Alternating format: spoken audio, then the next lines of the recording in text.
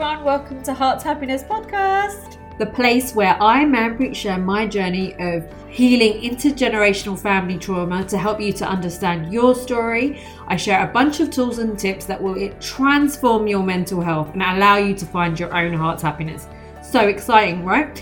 Each episode will cover one of three areas. 1, raising awareness of what this trauma actually is and how it hides in our lives. 2, tools, tips, support, lots of different things that I've used to get better and heal from this trauma. And 3, I'll be connecting you with so many specialists and therapists and coaches as guests on my show. So we are going to transform your mental health and empower you to take your healing by the hands and move forward. Hello guys, welcome back for another episode of Heart's Happiness. Today we have Kelly Payne on and she's talking about her journey with OCD. But before we speak to her, just a couple of quick announcements. My membership group is going to be launching at the end of this month. I'll be sending out an email this week. So if you are interested in joining this membership community, you'll get an email this week. There's a link in the episode notes. And what that means is that you get a whole bunch of great stuff like special masterclasses, special Q&As with me, a community of people who really want to rewrite their story of whatever trauma or behavioural patterns that have got them stuck. So moving out of the trauma and becoming your own hero. And also you get to meet so many like-minded people that you can connect with story and the inner work that they're doing. So I'm really excited about launching that. So if you get yourself signed up to the mailing list, and I'll be giving you all the details of how to join this week. I've also got a free event which is tomorrow, the 15th of April at 8 p.m, where we are talking all about how to embrace our fear with the next stage of this pandemic. So the new normal, like how are you feeling about it? What fears are you having? Let's talk about it together and fit in some tools to help us process this next phase. So that's my major announcements. And also my group coaching program is launching again on the 27th of April, and you can get details on my website. So that's all my announcements, and let's get on to speak to Kelly about her life with OCD. Hi, Kelly. Welcome to the podcast. Did you want to introduce yourself to everybody? Hello. Thank you so much for having me. I'm genuinely so excited to be on your podcast today.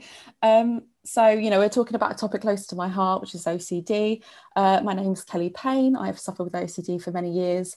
And I'm just really excited just for people who either don't have it and don't know really what it is, because there's loads of misunderstandings of what actually occurs when you have OCD, and then also just for people to have like a handheld if they are actually going through it and understand a little bit more about what they're going through, and that other people do it too. So it's exciting. Yeah, thank you so much. And Kelly is somebody that's a survivor, a sufferer of OCD, and that's why I wanted to have her on, because as you all know, on this podcast I speak a lot about trauma, and one of the way that trauma can affect us as we grow up is it plays out in OCD. So it's related to when we're young, when our brain's being built, we will go into fight, flight, freeze, or fawn. And people that go towards the flight mechanism can have OCD, they can have eating disorders, they can overwork, they can control many things. So OCD is just a type of reaction to that. So if you are somebody that can relate to what Kelly's going to speak about now,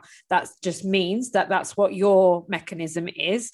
But that doesn't mean that you can't find a way to heal through it and work on it, which is what Kelly's going to speak about, which is why I wanted to have her on. So just for those that don't know, Kelly, just I know that you're not like a doctor or anything, but just like a basic outline of what OCD is. No problem. Yes, I'm not a medical professional, but I've been through it, so I can confirm. Which I think means that you are. Exactly, I completely agree. So OCD stands for obsessive compulsive disorder, and it's a mental health condition where a person has obsessive thoughts and compulsive behaviours. What I always like to stress is that having obsessive tendencies doesn't always mean you have the disorder. So you can have symptoms of OCD without having it full blown. So using common phrases like, oh, I'm so OCD about, belittles a disorder to which it can be severely impact someone's life. So that's a sort of brief understanding. Yeah, thank you. So again, it goes back to that flight mechanism. You can be like controlling of stuff and, with many things, food or the way that you clean, but the OCD we're talking about today and the one that Kelly has is one that actually impacts your life so much that you can't do stuff, and it freezes you basically in your life, doesn't it? And that's what we want to explore. So thank you so much for that. And when did you start to struggle with OCD? Like, what age were you, and what was it like playing out for you specifically? So I first felt really poorly and I didn't know what it was for a while. When I was 6 years old, I remember them coming to school and giving me like Calpol and stuff because I was obviously so stressed and full of anxiety. And I think that led to me communicating that I just wasn't feeling very well. And I guess it's probably just because it was very confusing at the time for what I was feeling. So I couldn't really understand what I was going through to help people really, get it. So the main issue for me was like picking up stones and junk off the floor and throwing rubbish away and checking it 1,000 times, which is just standard OCD. So, I was stressed that I would be missing something that I'd be throwing away. So it just could be a simple wrapper, but I would check it thinking that my beloved teddy bears or something like that was in them, and I guess I've always kind of understood that. I kind of thought, without thinking it, I kind of thought that these inanimate objects have feelings. So I've always been like an over carer. And I guess that translated into thinking, oh my God, what if this has a soul or a feeling? I never thought the words, but I think that's how I sort of translate what was. So you just felt like incredible fear that you could throw something away that you needed. Almost, and that was an important part of your life. Like you were just so afraid of letting go. It was a bit of a hoarding. I guess it was a little bit like hoarding. Mm-hmm. And then, so did it stop then, or did it continue and evolve? As in, because I know it started when you were 6. So yeah, I went to CAMS, which is like a mental health support group for young people, young children. And I got a lot of help through them. Something I'm going to talk about later is going to be about the tapping meridian points and stuff that really benefited my recovery at that age from when I was about 6 to 10. I then relapsed when I was about 16. And I'm still struggling to this day with what's going on. So I can talk a little bit more in detail what was going on then, but that was sort of like the age ranges. Yeah, sure. And then when you relapsed as a 16-year-old, it was in a different way, wasn't it? It wasn't the same kind that you had when you were little.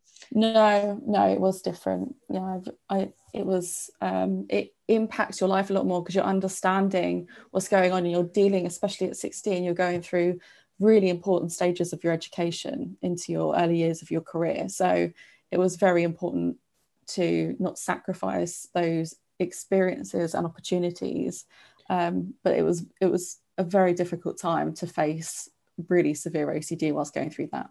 Yeah, I can imagine, because people when they're 16 are just not very nice anyway. So like forget having a mental health condition. And just a little bit about how your OCD was playing out at that age. Like, what was your compulsions and the routine that you needed, etc. So if you have OCD, you'll usually experience frequent obsessive thoughts and compulsive behaviors. So a session is an unwanted and unpleasant thought, image, or urge, and that repeatedly enters your mind, causing you feelings of anxiety, disgust, or unease. So what I was going through was I would get intrusive thoughts. I didn't really think, oh my goodness, I'm dirty, because mine was really contamination based. I didn't really think the words, someone's going to die. And I also wasn't a man of psychosis, so I couldn't hear voices in my head telling me that.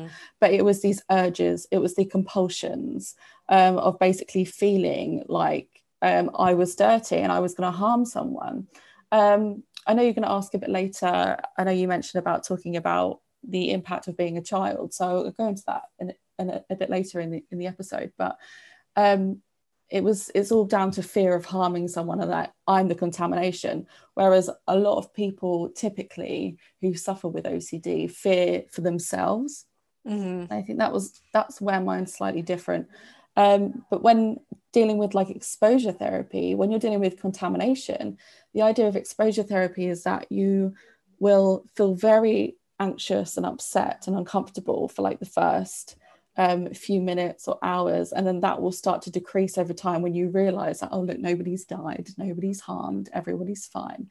However, when you're dealing with contamination, the contamination areas would continuously grow and grow and grow, so the anxiety would just get heightened and heightened. And I think, yeah, that was a big issue. Did not work for you, I can imagine.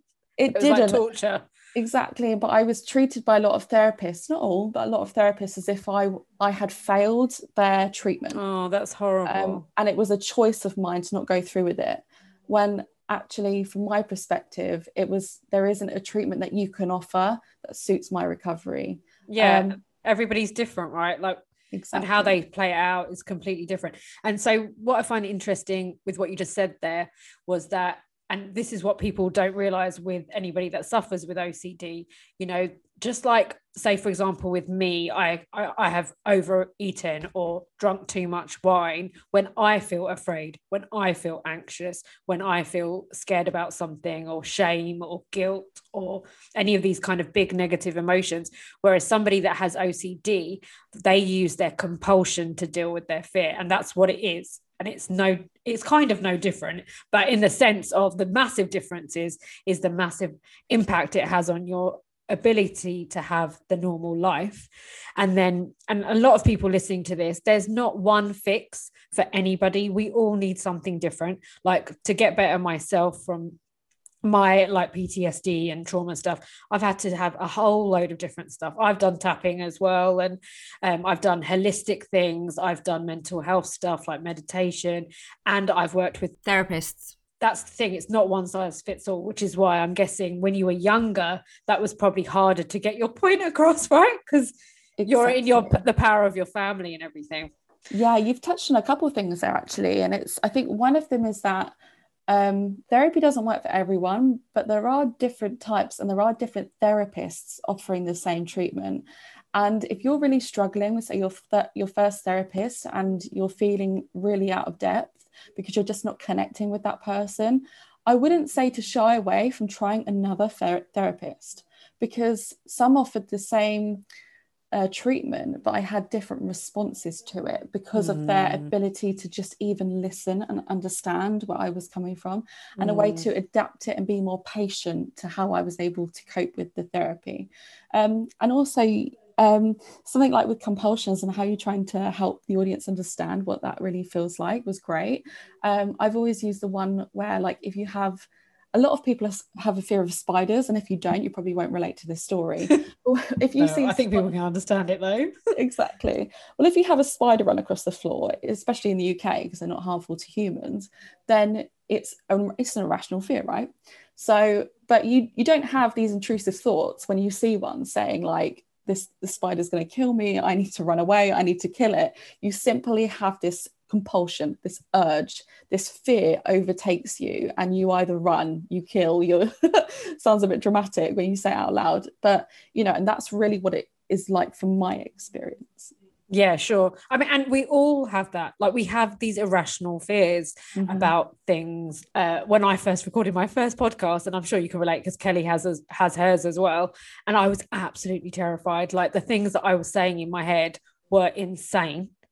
And I had to just be like, you are not listening to that voice in your head. You are not listening to that voice in your head. But for years, I didn't do my podcast. I didn't share my story because I was listening to that voice in your head. And that's basically what it is. It's totally a brain mindset thing. But it doesn't feel like that. And I'm guessing with OCD, which can be related to like how I feel PTSD in my body sometimes, is that the body can react so much to the fear. So, you know, your heart might start racing, you might start sweating, your tummy might hurt, you might have a headache, you know, all those kind of, your body tells you you're in danger. That's how entrenched it is, right? I can imagine.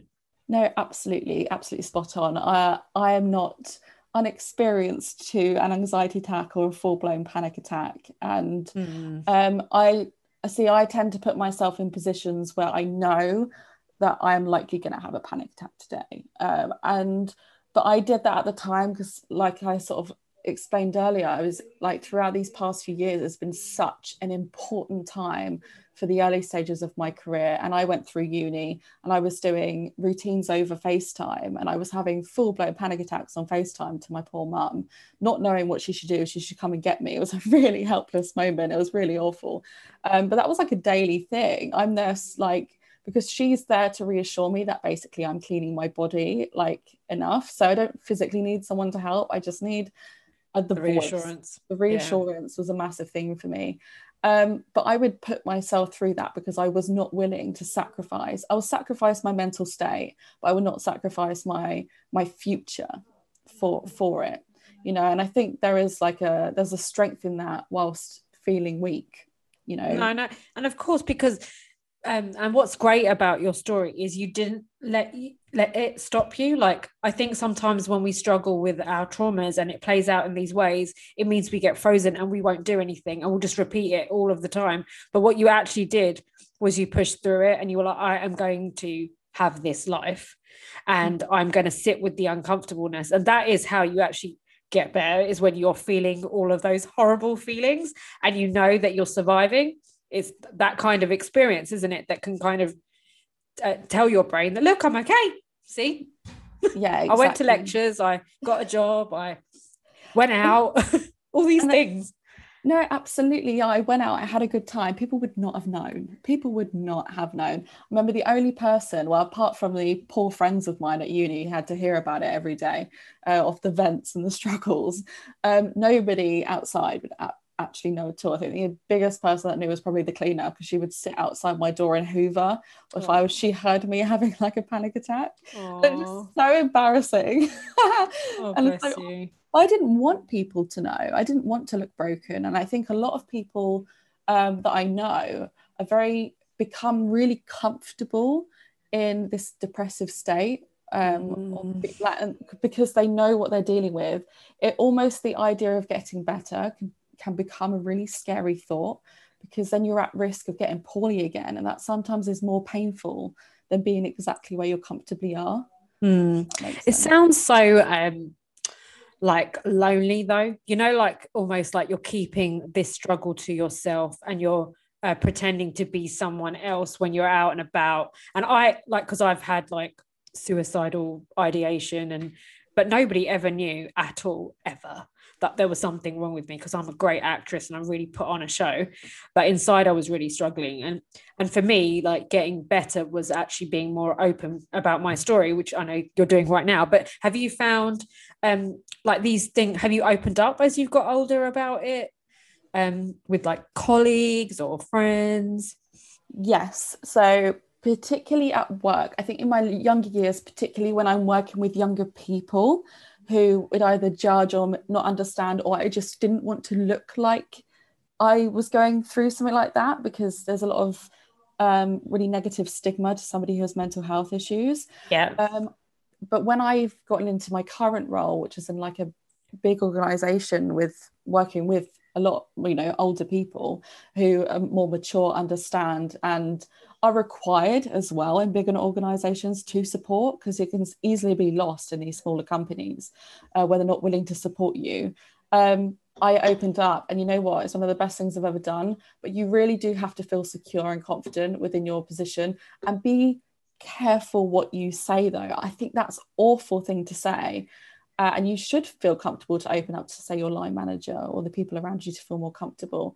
But I've noticed other people who have opened up in other companies, and it's been interesting, or a coincidence, that when they opened up, that they, you know, weren't getting as many opportunities, or didn't have a better relationship with other people because of the judgment that was there. You know, it could have been a coincidence, but that's just how it was. Obviously won't name the companies or people experiencing that.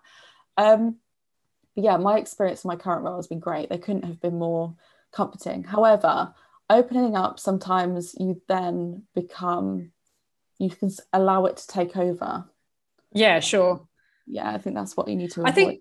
I think the thing is as well is, like, it's just not being ashamed of your story, because I think that's the really hard thing. Like, you know, like you don't want to sit there and be talking about for ages about all your different things to do with your condition, but you don't want to be like, the holding on to the shame is really difficult as well. So just that you're able to have those conversations with people, that is in itself is helpful in healing, which I can imagine a lot of people that maybe are listening or know somebody that really struggles with OCD.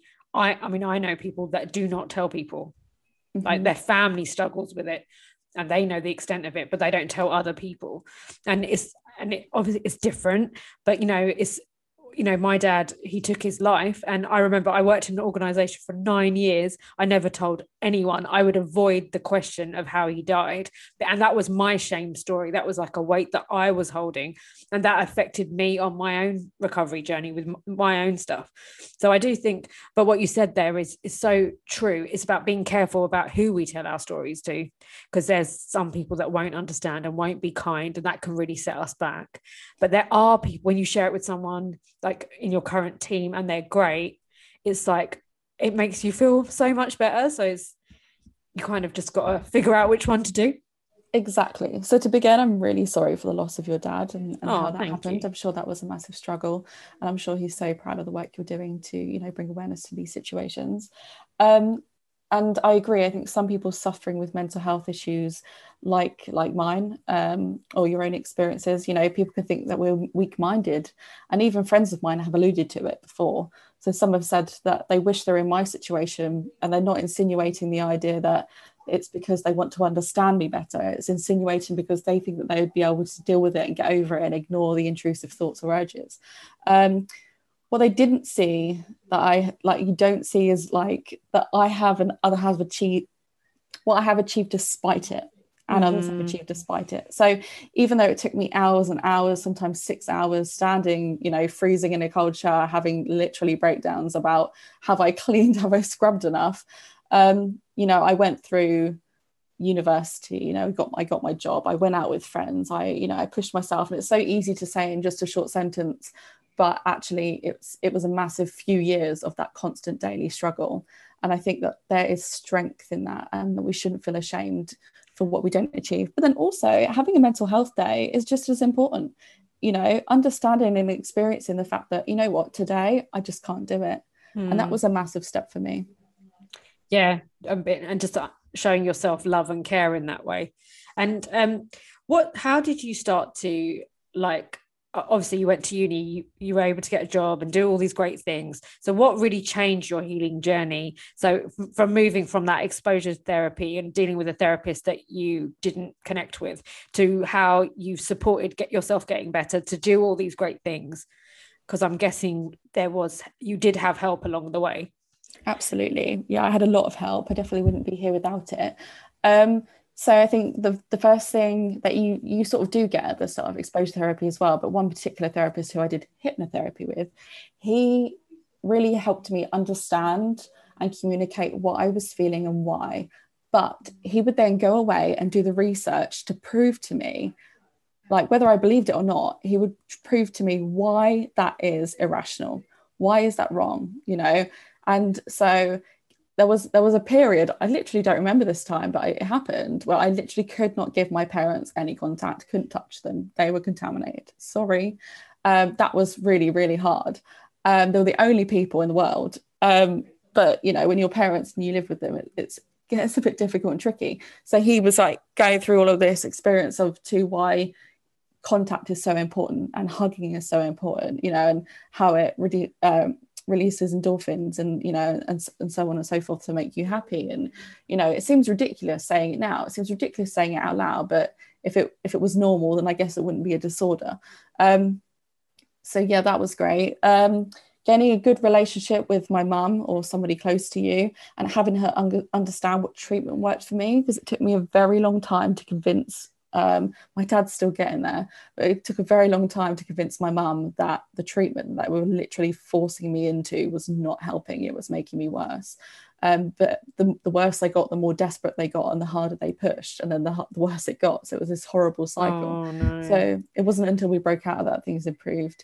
And still still pushing myself to achieve my goals, learning that mental health days are okay and necessary, having great friends and having an escape from, from that situation. All Yeah, really so you got a support network. Yeah. And that's sort of like a really quick way of sort of summing up what was important for me during that time. Did you ever, as part of this, seek out, I mean, I don't know what kind of books there are or resources there are, or like I always find it really helpful, which is why I wanted you on, when I hear somebody else's story and when I can relate to it. If there was ever a podcast, was there any resources that helped you to feel less alone in this and to build a community around others that have OCD? Definitely. So, as I've alluded to already, exposure therapy, which is the standard, and CBT, all that is the standard therapy for OCD, wasn't for me. However, I found the tapping techniques, and you could just YouTube this and you'll get up loads of videos. You tap certain areas, certain points of your body while saying, for what I did, saying positive, repeating these positive things that I wish my brain believed. And I think it's kind of the idea that if you say something to yourself so much, then you'll start to believe it. Yeah. And it's not a quick therapy, but over time, it really, really works for me. But you have to do it properly. You have to do it at least, like, in my opinion, twice a day. You have to, do it when you're feeling really, really anxious to get that sort of calmness afterwards. It's not an instant problem solver, but over time that was my meditation, really. Thinking about mindfulness and finding an escape and a sense of calm during the storm, that was really important. I really liked hypnotherapy. My mum does that. I love that. No, it's brilliant. I really enjoyed it. I didn't feel that I went under when I was older, but I think that, I mean, like I said earlier, it was with that nice man, that nice therapist, who also went through understanding and giving me those, facts and figures of why what I'm thinking is wrong. So I think that was just like the perfect storm, I'll say again. Listening to relatable music and singing for me was like a massive... It's a release though, isn't it? I know it sounds so cheesy. No, but it's so true. It's so true. Like, I remember Katie, like, if you're struggling with like anxiety or eating disorders or OCD or whatever, Get Better by Katie Turner, who was actually someone on American Idol. And Anxiety by Selena Gomez and Julia Michaels. They were last year's hits. I was just feeling a bit down. Nobody's relating to me. Nobody gets it. Pick on that song for a minute. Sing your heart out when nobody's home. And it's just such a release. Because you kind of get to like shout and, really let out some vocal therapy there. So, and just having a good cry, to yourself or with someone, just having a good cry. Let it out. Yeah. My parents, they have this thing where crying is not okay and you're not allowed to cry. And I'm like, no, crying is good. It's a release. Exactly. There's a time to act professional. Exactly. There's a place and a time when it's appropriate, but let it out. But and understanding that you shouldn't feel ashamed and so on, and really finding that confidence and sense of achievements in your day. And if that's getting out of bed, and that's your achievement of the day, then so be it. Well done, you. And if that's, jumping out of an aeroplane, because you're doing something incredible for charity, I'm not talking like these massive achievements that people make in their lifetime. I'm talking just like small, manageable achievements. Or you had a day where you felt balanced. That's all. No one ever says that. Like, I had a good day where I didn't, feel taken down by this. I actually got through it and it was a good day. Like, rather than, we always remember the bad ones and we don't always acknowledge the good ones. Exactly. That's a really good point. And writing it down, and then, because you'll be surprised of the list of achievements that you get when you've written things down. Mm-hmm.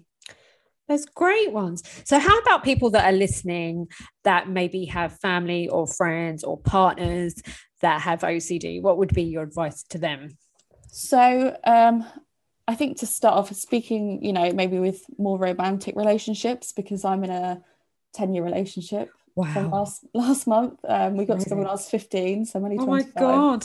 So he's been through it all with you then? Yeah, because he knew me. I was really lucky to get into the relationship basically when and sort of experience everything that you would normally in our culture, in, you know, typical life, of having a strong relationship. So I think if I'd gotten into a new relationship after I'd relapsed, I think that would have caused some serious issues.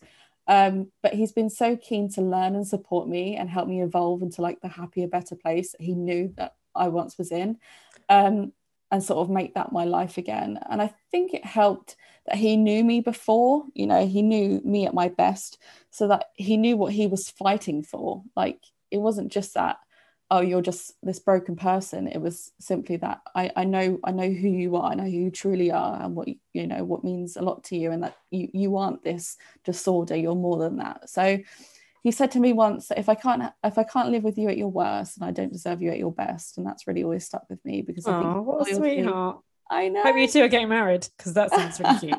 I know, give me the ring. But that loyalty and commitment like has really helped us through.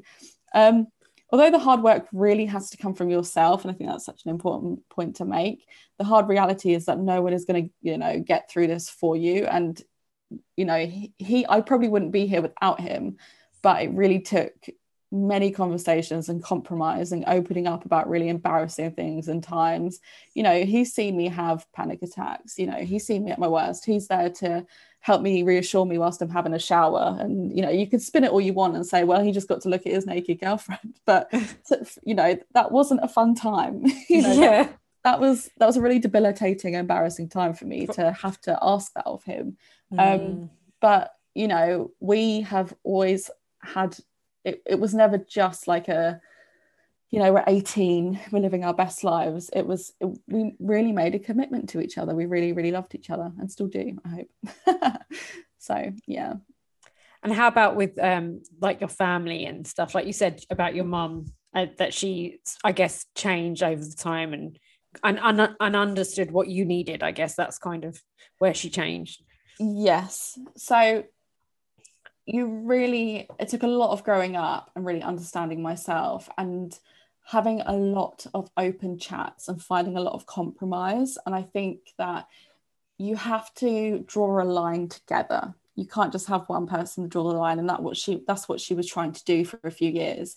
And I was like, no, let's draw it together. I need certain things from you in order to do certain things. So in order for me to get out of bed and have a shower, if you want me to achieve that, I need your help to do it.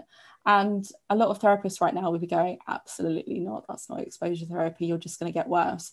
But for me, we made an agreement for like, okay, I won't wipe the floor 3 times, I'll wipe it twice.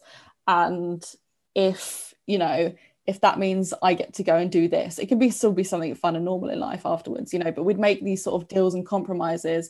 And over time, by sort of taking away things slowly and slowly exposing myself, so it was arguably a sense of exposure therapy, over time, that really helped. So in terms of cleaning, she would say, I'm just going to be really honest and open and just say, with the toilet and stuff, it's sort of the sort of basin of the toilet, I'm not really sure what to call it, I'll be like, okay, you're going to clean that for me, I'm not going to touch it.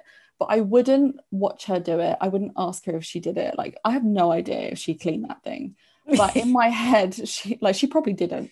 But in my head, she was doing it. Yeah. And eventually I stopped thinking about it. I stopped worrying about it because I'd forgotten the idea of needing to clean it, because the responsibility had been taken away from me. And although I've kind of gone off subject and more about how I sort of treated myself rather than the relationship side of it, you know, it was really about making those compromises and understanding what was going to help. Well, it helped you, didn't it? Because like at the end of the day, fear is a story you've been telling yourself so many times, you believe it to be true. And what she did with you by giving you that slowly approach is that you learned the new story that mum cleans the bottom of the toilet. Yeah. And she's done it 1,000 times. So mum does it. And that's the truth.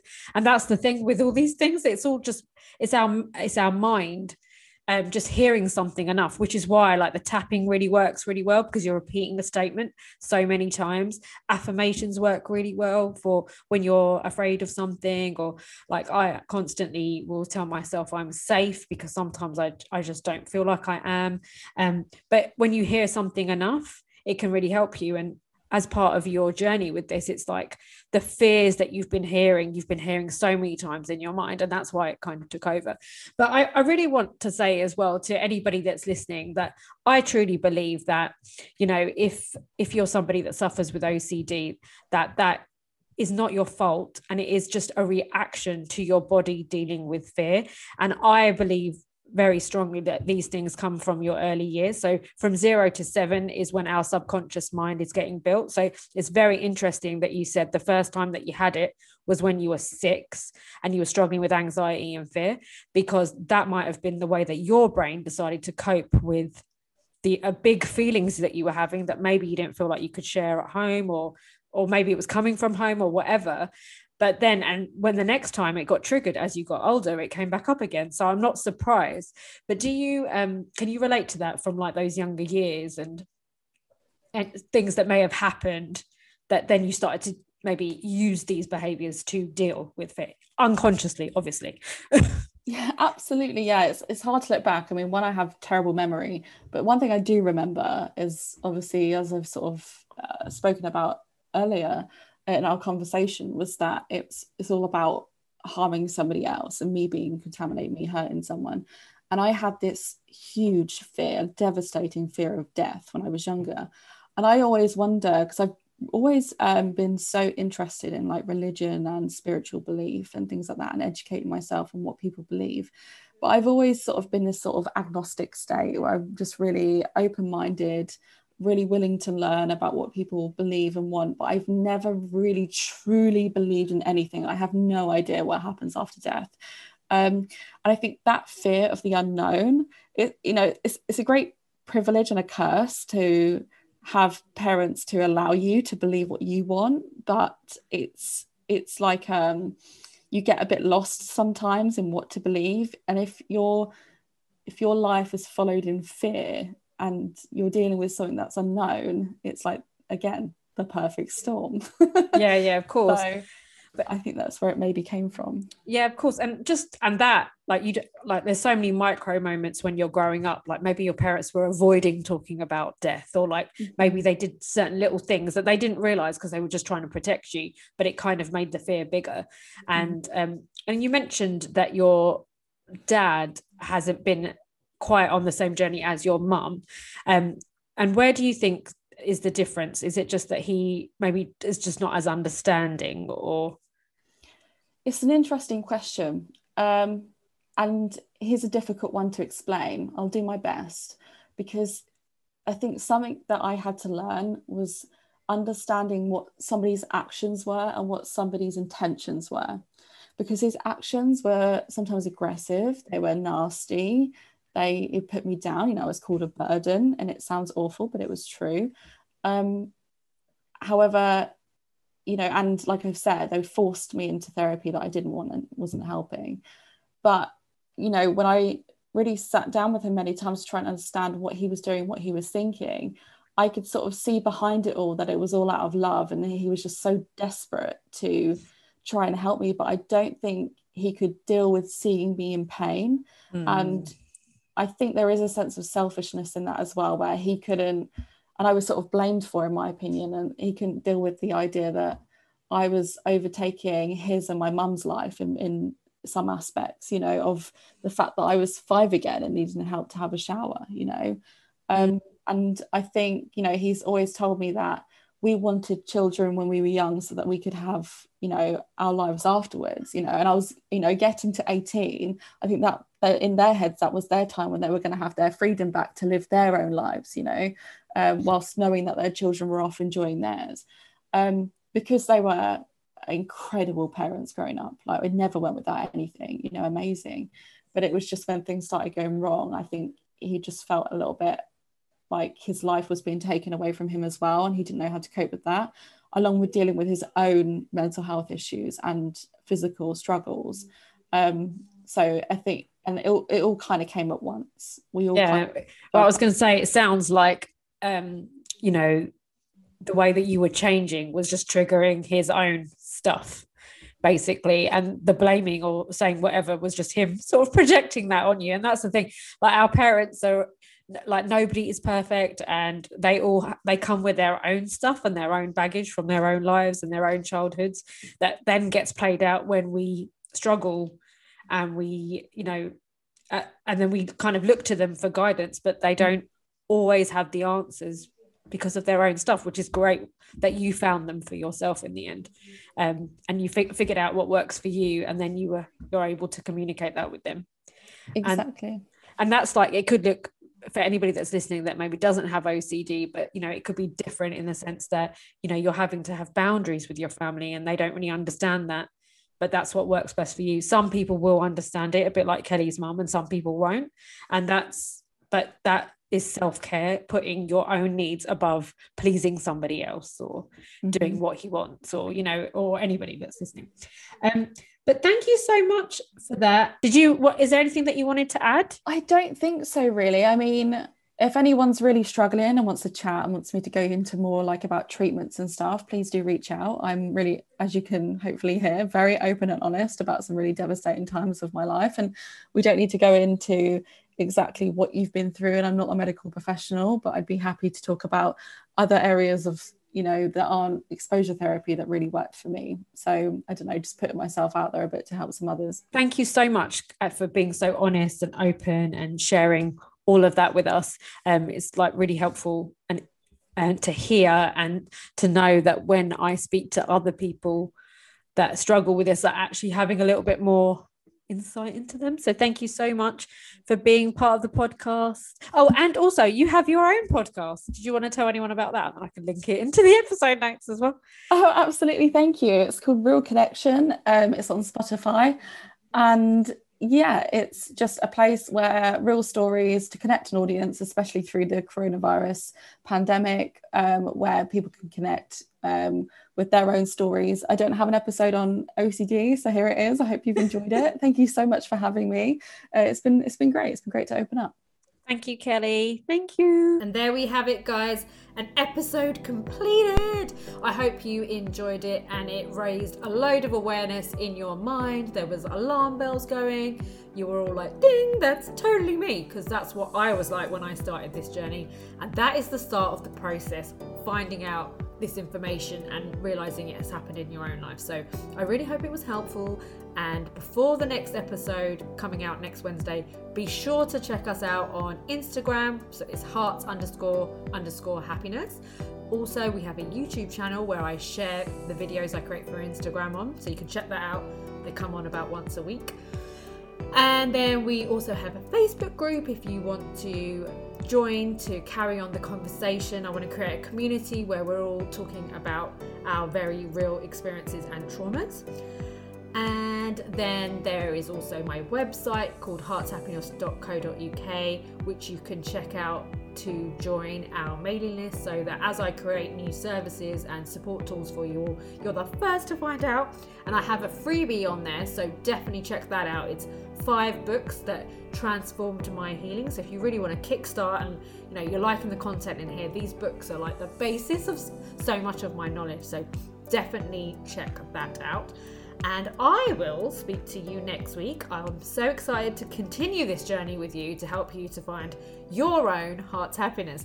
Take care.